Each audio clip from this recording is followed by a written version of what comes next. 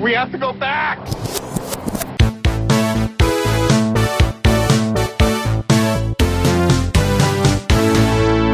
Hello, everyone, and welcome back to the Flashback Flicks Retro Movie Podcast. I'm Ricky. I'm Grayson. And today we are reviewing the 1991 classic, Hook. Hook, hook, where's the hook? Hook, hook. All right. Good night, everybody.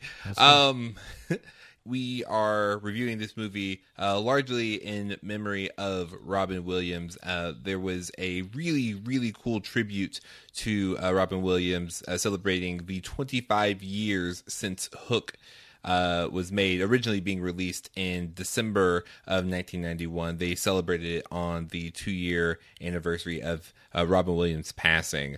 If you want to check out our show notes, we actually have a link to that thing, and it's just really cool. A lot of the cast of The Lost Boys got together and did a photo shoot as their younger characters, and it's a blast to relive. I can't believe the costumes still fit. They did an amazing job recreating those costumes, though. Yeah, Because seriously. even if you don't know the Lost Boys' name, you can be like, oh, it's that one. Yeah. So to give you guys a little bit of background about this movie, the movie, like we said, was released in 1991, but it was originally conceptualized way back in the 80s. It was originally imagined as a Peter Pan piece starring Michael Jackson. Wow. And Michael Jackson, the abridged version is like Michael Jackson didn't like the idea of Peter Pan growing up but not remembering being a kid, premise-wise, so he was out. And so years kind of went on, and Spielberg was in the project and then went out when he had his firstborn child, and then kind of got brought in later on. The script basically was written... the script was originally to be written and directed by a different director, and then the director got bought out, basically, by the studios. They said, but we think Spielberg would do a good job with this, and they paid him $500,000, like $500,000, and then Steven Spielberg got into the project, which is Wow. that's my hey, listen, if anyone wants to take over the podcast, the number is $500,000. $500,000. They paid him $500,000 not to work. Yeah. And so basically, and sorry, that was Nick Castle. That was the name of the guy. So originally the film had a shooting schedule of 76 days for a budget of $48 million. But because production took longer, it ended up expanding to 116 days, raising the price $80 million. So they started production, and this is the thing that I can't really understand, and maybe there is a miscalculation here, but based off my research, they started production February of that year of 1991, and it was released December, which I feel like has to be wrong, unless just time doesn't work the same way like in Neverland. They started production in February and ended in December? Released it in December? Yeah. There's a lot of special effects in this. There's a ton. Well, that's the other interesting thing. They spent 6 months prior to production building out like several sound stages. So you see all these big boats. Like there's a really cool video online if you type in like Hook behind the scenes featurette. They show like the construction of the ships. Like they actually built out these ships in the pirate town area. Cool. So like these are actual ships that like have like layers and decks and things. And so you just see this like land of pirates, and it's just all like an actual little town. Like they basically made several sound studios of like small versions of Disney World. Like it was just super involved. And the movie originally was going to be a musical. Yeah. So the two musical numbers that we got, the musical number at the very top and then the daughter singing in the middle, were the only two songs that made it into the movie. Several other songs were scheduled to be a part of it, but... What was the musical number at the top? The play that the kids are putting on? Yeah, the one in the play. One of them cut was, hey, why is Grandma so close to Dad? That was one of the cut songs. And so yeah, so overall the movie was a commercial success. Released December 11th, earning $13 million in its opening weekend, grossing $119 million in North America and $181 in foreign countries, totaling worldwide total of $300 million. Fifth highest grossing pirate themed film behind all four Pirates of the Caribbean. See, now that's not fair. That's not okay. That should be one thing. I feel like Pirates of the Caribbean is its own category. Yeah, those are chapters of the same movie. Yeah. So basically, not including Pirates of the Caribbean, it's the highest grossing pirate themed film. There you go. And so Steven Spielberg actually ended up being really disappointed with the final result of the movie. He felt like the whole movie leading up to before they get to Neverland, he felt very satisfied with. But most of Neverland, he said he was never really happy with, just because looking at it retrospectively, he's like, man, I feel like I could have been more creative with how he laid out Neverland. And especially with the Lost Boys, he's like, I don't know, like make it a red tree. Is that maybe do that? And that's like how he that's how he saw it. And so that's the main thing that made him like not completely satisfied with the project. And the main saving grace, though, he says, is that Robin Williams and becoming friends with Robin Williams was like his favorite thing about this film, because this is the first project they worked on together. And he said that he's thankful he met the film because that's how he met his really good friend. And after the passing of Robin Williams, he tried watching the film and to remember him, and he couldn't make it through the movie without crying. I tried so hard not to think about that while watching this movie again. But it's tough. It's hard to remove them. Actually, just yesterday, I read a quote by Heath Ledger where he was talking. He had said that people will remember him by the movies that he made. And I think that's true of Robin Williams as well. And this is a great example of his range and the light that he is able to spread, and his smile is just infectious. So, absolutely. If for nothing else, so glad that this movie was made as a time capsule for that little bit of Robin Williams. Absolutely. Yeah, like that moment in Hook when he finally had his happy thought, and he's just like, I have a happy thought. And he's just like flying, like that got me. Like I was just a mess. I was just like, okay, great. I'm just gonna cry during Hook. It's happening. It's happened. It was just so good because he made that switch, and it's just great. Like you can just see why he was chosen, because sometimes they'll do the celebrity casting, just like, let's put a celebrity in the movie. You know who we really want for The Secret Life of Pets?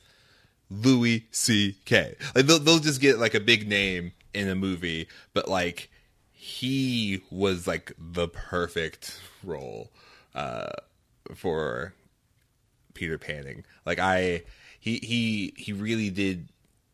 I just believed him. Like when he made that switch over into like, I'm Peter Pan, I believed him. And and same with Dustin Hoffman. Every single time I see Dustin Hoffman as Hook, I'm like, no, that's Hook. Like that is Hook. Hook is doing a Dustin Hoffman impression. Exactly. It's exactly that. It was just the actors in this film just have they just have a blast, and it's so good to see. Last time I saw the movie was actually I was babysitting my wife and I were babysitting a work friend of hers' kids, and Hook came on. Like, hey kids, let's watch Hook. And the first like scene where like the kids are getting abducted, the kids were just sobbing, like they were just unconsolable because they were so terrified. Oh yeah, I mean he's a scary villain. Yeah, I think even scarier rewatching it, knowing how psychological Hook is in damaging these kids. He picks their psyche apart and makes them forget things about their past. And was like, I don't remember this guy being like this. I thought he just had a hook for a hand. Yeah, exactly, right? Another interesting thing, actually some few fun facts. So Maggie Smith, famously born older. She's got Benjamin Button disease. Right. She's actually in her 20s. Yeah. Well, here's the thing that I love. She was 56 at the time of filming and was aged up to look 92. What? Yes, she was aged up in that movie. So she was 56 in the movie. So this is the thing. I was just like, she was aged up to look how she does today. Like, she doesn't look 92, but she looks exactly like she does today. Like that, a lot of that was makeup. I'm blown away by that. I'm flabbergasted. Yeah. I was looking at her and being like, how has she totally frozen the aging process for 25 years? Yep. Yeah. And then we, in addition to that, I know this has probably been a thing that people on the internet have known, but the pirate, at the very beginning who was shut in the boo box was Glenn Close. Yeah. That part always freaked me out. This is the first time rewatching it since learning that. Mm-hmm. It freaks me out even more now. I don't know why. Yeah. Something about the teeth, I think. Oh, yeah. Well, I last time I saw it, it was still, I think, in its original format, so it wasn't as, like, HD. But this is the first time where I was like, oh, I can see Glenn Close. Like, that's obviously Glenn Close. Yeah. But she's such a good actress. Well, actually, the day before I watched Hook, I watched Guardians of the Galaxy. So I had, like, Glenn Close default in my head already. And then, like, looking for it in Hook, just being like, oh, my goodness. She's just so good. Yeah. Like, it's not like, hey, Glenn Close dressed up like a pirate. How silly is this? It's like, no, this pirate's about to die and it's begging for its life. And it's terrifying. Yeah. Because it's got scorpions. Yeah. And we were just briefly talking about this before we started recording. There's another special guest who we didn't even recognize. I know. I can hear it calling in the air tonight. Philip Collins. He was the police officer who, like, came in and took the police report, like, makeup and everything, like, completely unrecognizable. And I don't know if you noticed the captain speaking at the very beginning of the flight, which that was Dustin Hoffman. Oh. Yeah. Oh. Yeah. Oh. And this is maybe my favorite fun fact that I found out. So that flight that they're flying, they're flying in a plane that's like called Pan Am. Yeah. So they're flying. Oh, I get it. Yeah, they're flying Pan Am to London, and Pan Am went out of business in December, like 1 week before the film actually came out. Oh, that's not what you want. Yeah. So that happened. I was just like, listen, things aren't looking good, but there's a Spielberg movie. If we can hold out for that, maybe, just maybe. It was too late. So close. Tripped at the finish line. And more fun cameos. All of Dustin Hoffman's children made cameos in the film. Max Hoffman plays Peter at 5 years old. Jake Hoffman is a Little League player at Jack's game. And Rebecca Hoffman plays Jane in the play at the beginning of the film. Oh, that's cool. Dustin Hoffman also put his granddaughter twins in Lemony Snicket's series of unfortunate events. Little Sunny, she is the Hoffman twins. Oh, yeah. Now, Julia Roberts also in it as Tinkerbell, and she's so good. I didn't realize when I was a kid that Tinkerbell is trying to be a homewrecker, but the performance is great. Yeah, no. Especially since everything she does has to be on green screen. Like, she's not really in the scene with everybody. Yeah, actually, the scene where she grows human size was written to appease her because she demanded that she at least had one scene with another actor. Also, being a little more educated now than when I saw it last time, Bob Hoskins, Never made the connection. I always loved Smee in this movie. Even when I was a kid, he was one of my favorite parts of it. Yeah. Just because he like feels for the children at really interesting times, and he's at the end, and all of his dynamics.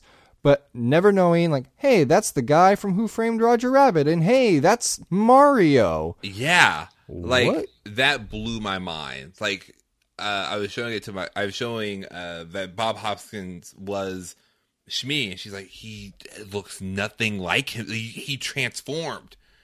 Like, he looks like a completely different. And again, like, he's another character. I'm like, no, that's Smee.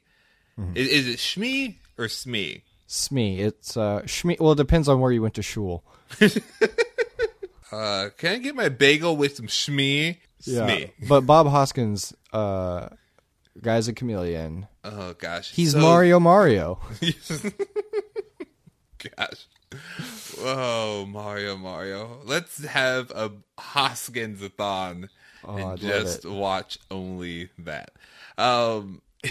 So that is a lot of history and some kind of backstory into the production of the movie. Let's get into our reactions.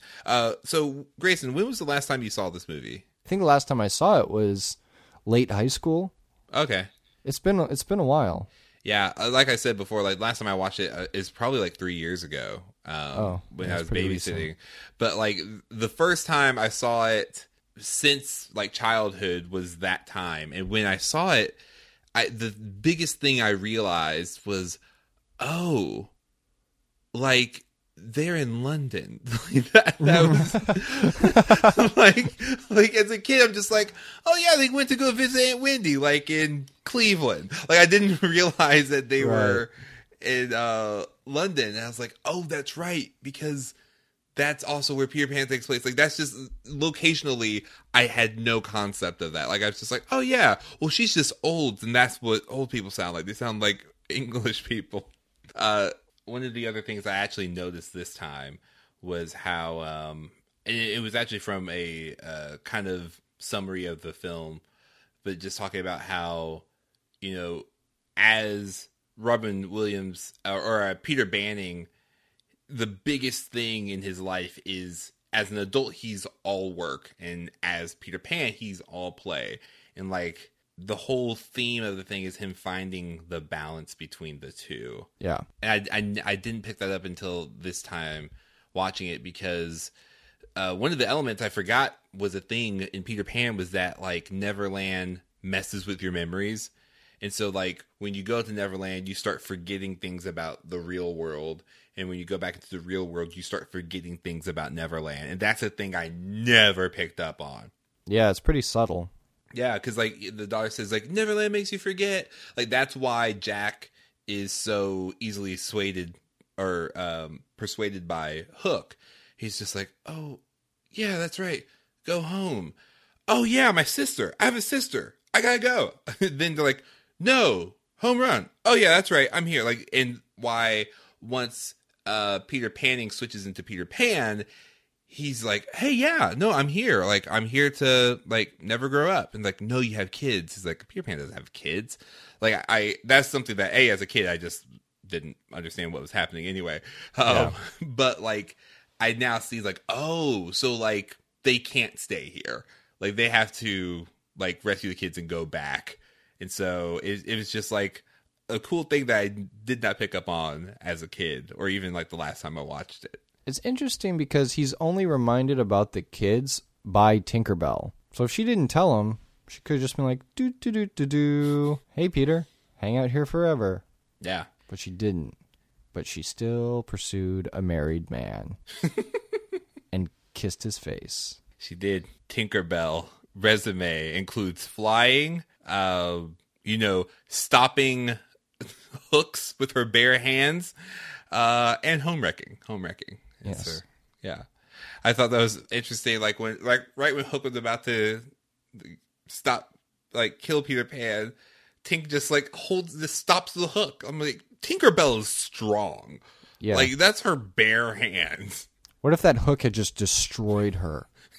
Would have been a very different ending. It would have been horrible. Just like, and then no. All of her magic fairy dust energy just exploded and tore Hook apart. Particle by particle. There you go. Oh wow, that's great. I think I've seen that in an anime once before. Hook just grabs her with the other hand like it's an infinity stone, and his face disintegrates. I was interested because when I watched this on Hulu, not a sponsor, but the thing I noticed this time was every other time I've seen it has been in a non-HD format. Because this time I started seeing the strings a little. Like, the green screen is the only thing, really, that doesn't hold up as much. Mm-hmm. And I think, like, that's really just the thing that doesn't hold up as much. Is, like, sometimes you can just see, like, the green screen silhouette of, like, them flying. But I was watching some things online, and it's just like, hey, here's, like, an uploaded VHS version of this featurette, and it looked amazing. I'm like, oh no, like that's what I remember seeing as a kid. Like, oh wow, Peter Pan's like actually flying.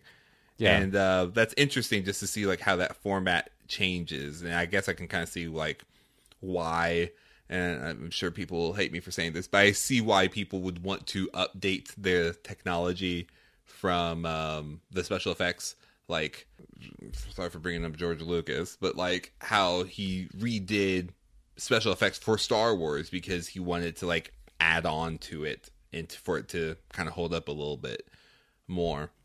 Oh, but it's only with those really wide flying scenes that really is applicable. It's interesting because the Neverland map that they keep flying over looks very much in the Disney style. Right? Yeah, I was super impressed with that because it looked, because I thought that was a Disney film as a kid growing up. And I was like, oh, this is a live action sequel to the animated Peter Pan, because they just point out so many different iconic things and features of that version of Peter Pan. And it was just really, really good. Yeah. I think my favorite scene, maybe in the entire movie, is the scene where they are training him. Pretty much anytime they're in the Lost Boys like arena, I just love that play that they have between the characters. Yeah. Like the iconic scene where he's like pretending, or where they're just eating nothing. Just the kids' reactions and just everything is just so much fun. I love the scene when they just start that giant food fight. I remember in that moment, the first time I saw it, I was like, I need to get into a food fight, because that looks like the most fun ever. Like, I remember in high school, there was about to be a food fight, and I was like, my time has finally come. It's gonna happen. And it didn't happen. So I've never been in a food fight, but because of Peter Pan, or because of Hook, that's something I want to add to my bucket list. I just decided right now. Yes, well, food fights are an exclusively first world type of fight.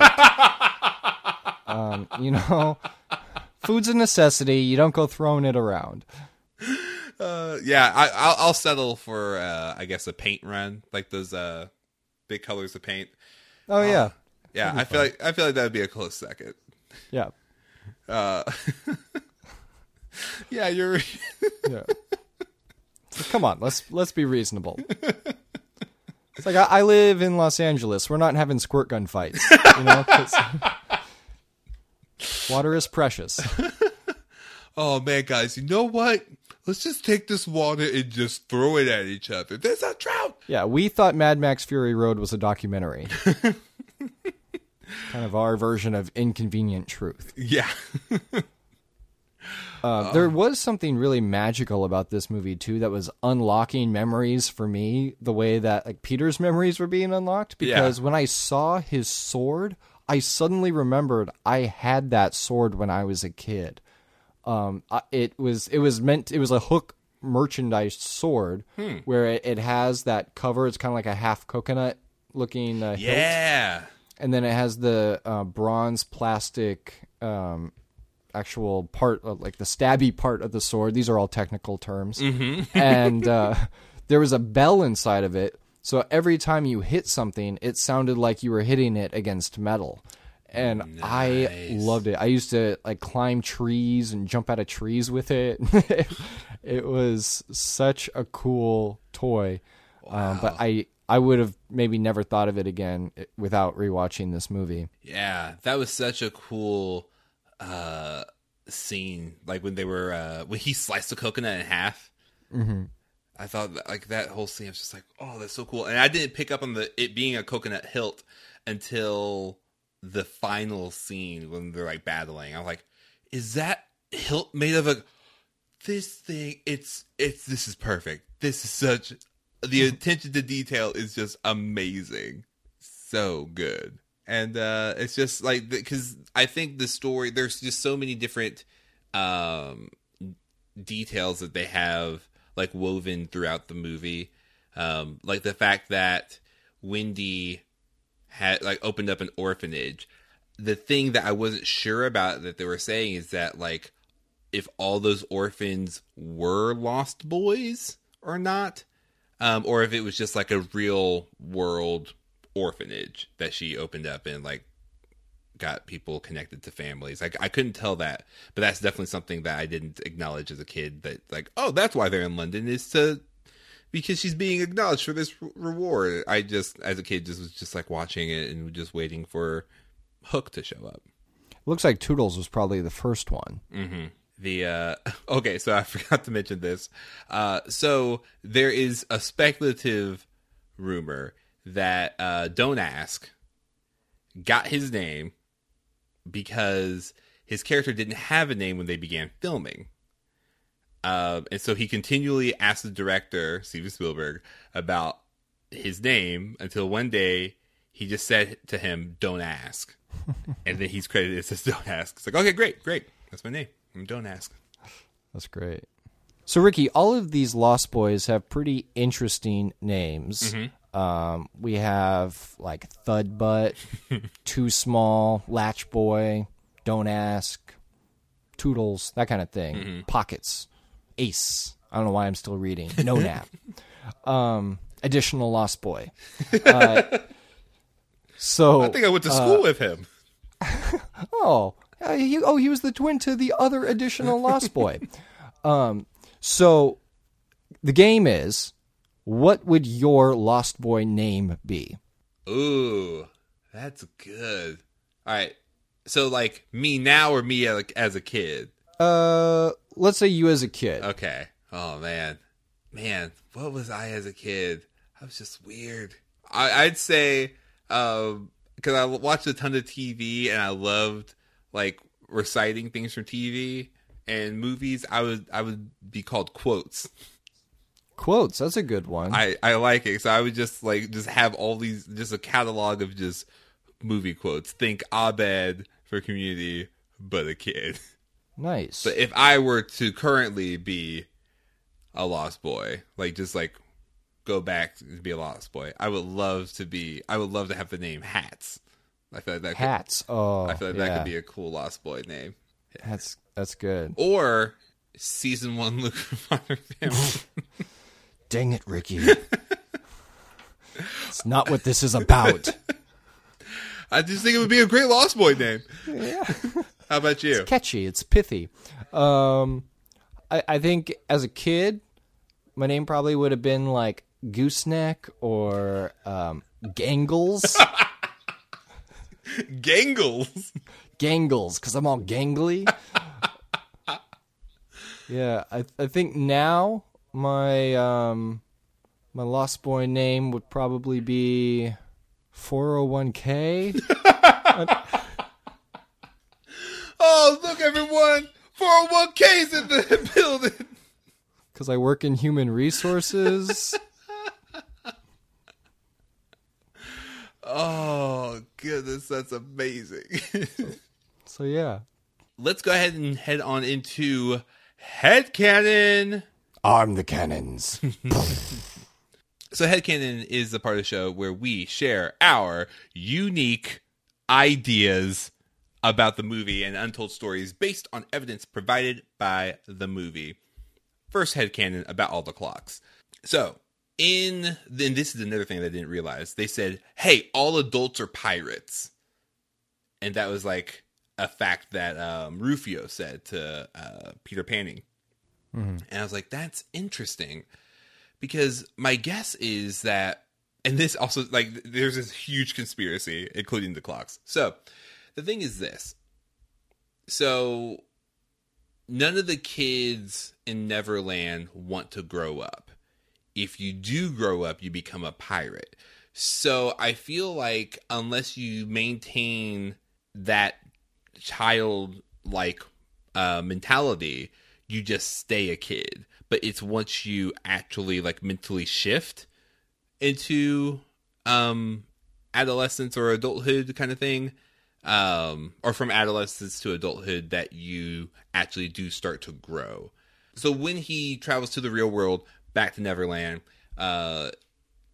there's like a time difference because they said, hey, give me 3 days, but it was just overnight, right? Mm-hmm.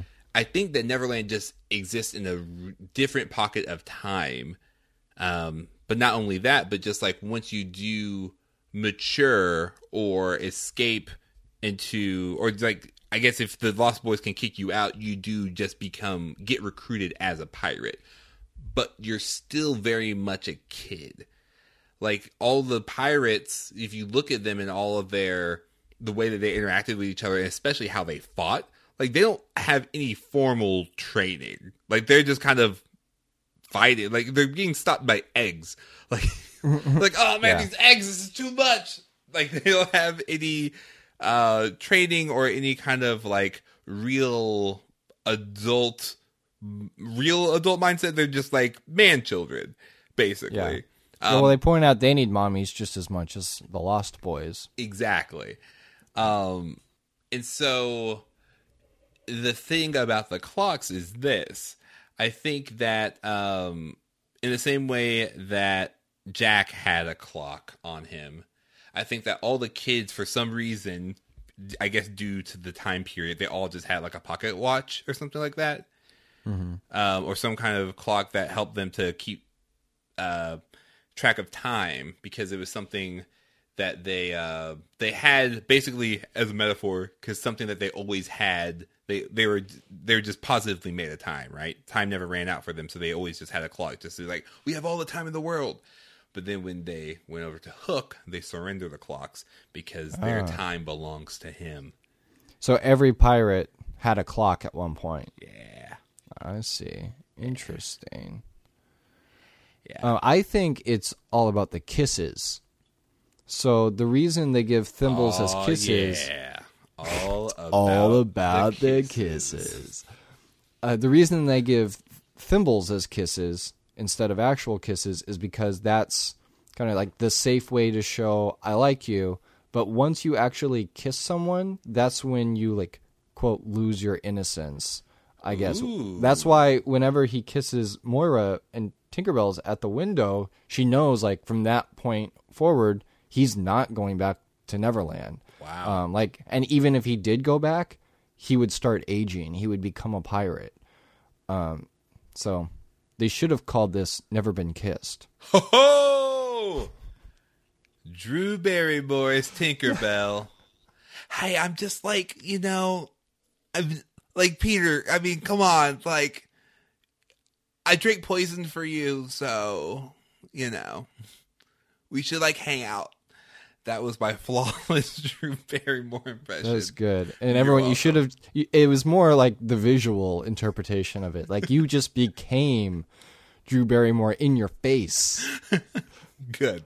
That's what I was hoping for. Yeah. It's a shame that couldn't be captured. Yeah. It shows the wrong impression.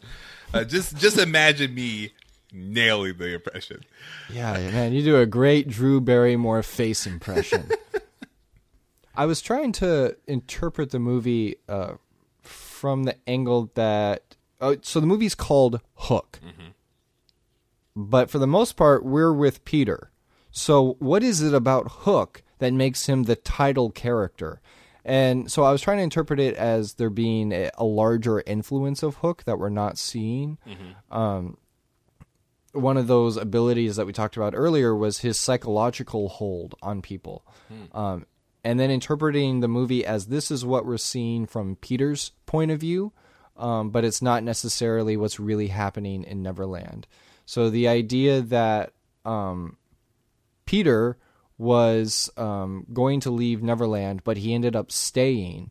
And as he was fleeing to leave, that's when his house got burnt by Hook, and it's also when he put him in a sleep. So basically, Peter went back, saw old Wendy, saw Moira, kissed her, came back, was going to pack up all of his stuff, but had started the aging process because he kissed her. Mm-hmm.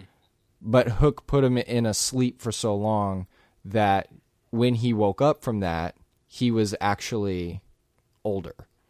And that this is everything that we're seeing, but like people don't recognize him. He's kind of been hidden away. It doesn't make a ton of sense, but there are details in there where they talk about like this is the point between awake and asleep. And when he looks in the pond, he sees his young reflection. And so it's like, well, how old is he really? Is he actually as old as he seems to be? Is this a dream? Is this a trick that Hook is playing on him? There are just certain clues throughout there, and I haven't quite figured out how they all fit together. But I think I would challenge the audience to help with that, to help piece it together with other headcanon. And you mentioned that the pilot's voice is Dustin Hoffman, so there are influences of Hook in the outside world. That could be because Peter never made it back to the outside world. Now that makes sense. He forgot everything, but he aged because of that kiss, but he aged in Neverland. Yeah. But he's the only adult who didn't become a pirate. So why would Captain Hook do this? Well, if he had Peter Pan age to the age of a pirate, then he could actually convince him to become a pirate himself. So it's possible that those scenes when he's trying to influence Jack to become a pirate, that Peter doesn't actually have kids because he never made it back. We're seeing Captain Hook try to influence Peter to become a pirate, which we see some of that fear early on when Maggie Smith says, "Peter, you've become a pirate."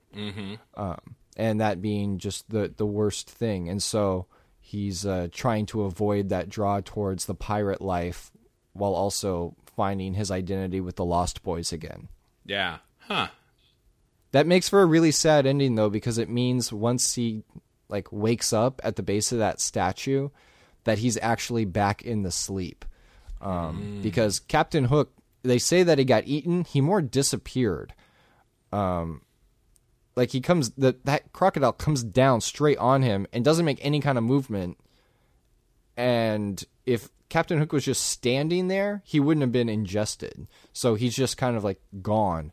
And so you start to see the dream slip away, and it's immediately after Captain Hook told Peter Pan, "You know this is all a dream, don't you? You're going to wake up and all of this won't be real, and you're just this disappointment," and goes in on all that. So the ending is basically Peter in his happy dream, but he's not actually awake. And that's why he gets those glimpses of Smee, and he can still see Tinkerbell, because it's this weird blend of awake and dreaming. So what you're saying is that the kiss thimble was his totem. Exactly. Boom! Connected. Christopher Nolan's Hook. So, how do you get to Neverland, Grayson? Second star on the left and straight on till morning? Yes. Or is it the right? It's the second star to the right. But what about that left star? That's how you end up in Albuquerque. Well, here's my theory. On the second star to the left, a similar thing happens. It's a land filled with lots of jungle, still a very highly intense world, but it's a place where you get sent to. A place that you get sent to where it's not so much that you never grow up, but you can never go on until the next player makes their move. It's Jumanji. And other headcanon, bringing in Spielberg worlds, those aren't stars, those are suns, because that's Tatooine. You're welcome. Those are distant suns, and Tatooine, like right next to where Tatooine is, because Tatooine has two suns. Oh. Yeah. Because George Lucas and Spielberg were tight. Yeah. So this takes place in the same world as Star Wars. Wow, we have really convoluted this whole premise. And we know from Star Wars that E.T. is part of the Galactic Council, which is also Spielberg, which also had Drew Barrymore. Never been kissed. Perfect. All right, now we're going to go into the segment called Sequel or Remake. We've seen tons of Peter Pan stories, right? Right. But you know a story I've been waiting for about 25 years? Rufio. I want them to do a Rufio origin story. And it takes place completely in Neverland. We never see Peter Pan because it has to take place after Peter Pan left. I would love to see a Rufio movie. Dante Bosco would be, I'd love for him to, I don't know if you've ever seen this, but you know how in Spy Kids, or not Spy Kids, in Little Man, the Wayans Brothers movie, where they had Marlon Wayans' head on a super tiny little baby body? You assume too much. I basically would just want them to, in Captain America, how they put Chris Evans' body on a smaller person's frame. I want them to do the same thing with Dante Bosco, just because I love him as Rufio. His performance as Rufio is so great. I would love for Dante Bosco to the whole budget is blown on just remapping his face onto just a little kid's body. But think about the problem we talked about earlier. The technology advanced and you can start to see the special effects. Can you imagine 25 years from now and be like, it looks like his face is detached from his body? I need it to be done. I would like to see the hijinks of Smee adapting to modern day London as a street sweeper. What happened to all the jewels? Did he waste it all? I would love to see the sequel where just Hook vacations on Earth. It's like Hook's day off. He's like, Smee. Every 6 months, I just need some time to myself. So he just goes out. Your face looked exactly like Dustin Hoffman. I do spot on facial impressions. I would love to see more of because I know they recently did a Pan, basically a prequel to how did Peter get to Neverland and how did all these other things come to be? I never saw that version of it. It is Hugh Jackman, right? Yeah, Hugh Jackman. Yeah, I would want him to play a young Hook, even though I think he played a young Blackbeard. He plays Blackbeard. So instead of a hook, he has these claws that come out of his hands. It's much scarier than just one hook. Imagine taking on 6 of those babies. Yeah, that'd be quite the challenge. I mean, makes sense. He never ages. Oh, now I really want to see that. All right, so Grayson, we're going to go into the segment where we give our reasons to recommend. Grayson, why would you recommend this magical film? As I said before, it's a great time capsule for Robin Williams, one of his more versatile and touching performances. He's had so many, from Good Will Hunting, Dead Poets Society, and this is one that the whole family really can take part in. And other than Aladdin, I would say this movie is one of my first exposures to the work of Robin Williams, that and Mork and Mindy. So I would recommend it for Robin Williams alone, but it also builds out the world in a really interesting way that I think just sparks imagination. Absolutely. I think for the first time, maybe ever, I really, really related to Peter Panning a lot. Oh, Yes, absolutely. So when I watched it as a kid, I saw Peter as like my dad. Like if my dad did that, that's what it would look like. Yeah. Watching this now, it'd be like, oh no, I would be in that position trying to save my kids if I had kids. But it's totally flips the script to see it later in life. Yeah, because especially like as an adult, like I think I just became more aware of just like, oh, well, it's not just like work that he's just doing. It's like he sees that as like, I need to do this because as an adult, this is what I have to do. Not even have to, but just like, hey, like I'm trying to be the best adult I can be, versus Peter Pan, who is trying to be the best kid he can be. It's like, listen, I'm going to be like, I'm never going to grow up. Or versus I'm growing up and that's all I'm focused on doing. It's interesting, or going back into recommendations, I'd recommend it because, especially from the perspective of being an adult, you start to understand, like, kind of like what I said before, like finding the balance between both, and finding the balance between, play and responsibility, because ultimately, it was the harmony of both, like Peter Pan being, or Peter Panning being lighthearted, but also being determined, like, I'm going to rescue my kids, but I'm going to show them that it's okay to play and have fun. And I just, that moment just really resonated a lot with me. So I'd recommend it, especially if you haven't seen it, since you were a kid. I highly recommend it just because of the size and scope of the world that they build, without computer graphics, without a ton of computer graphics, that is. It's just so much fun to see this world that they build from a book. It's a novelization, and it's just fun. It's a ton of fun. And Robin Williams, and all the actors, but especially Robin Williams, in this piece gives so much of a gift to this film. Because I remember this movie just meant so much to me as a kid and was just a huge part in me just imagining more and playing more. So if you're looking for that, Hook will hook you in.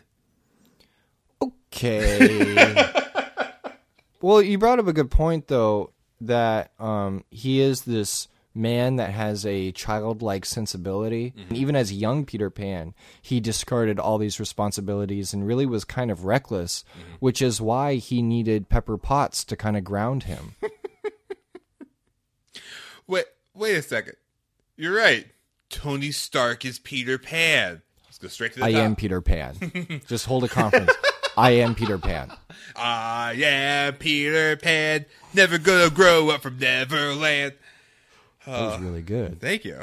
You did that just now. Yeah, and my face did the perfect impression of that guitar riff. You look just like Gwyneth Paltrow. That does it for our review of Hook. Let us know what you thought of the movie on Twitter. We are at Flashback Flicks. And let us know what you thought of our review on iTunes. Leave us a review letting us know what our review would be imagined as. Like what dish. Like this review is as good as an imaginary pie to the face. Or like, this was as good as a bowl of Brussels sprouts. Yeah. If you really like Brussels sprouts. Exactly those things. And now we have an Instagram. We are at Flashback Flicks there too, because we're consistent.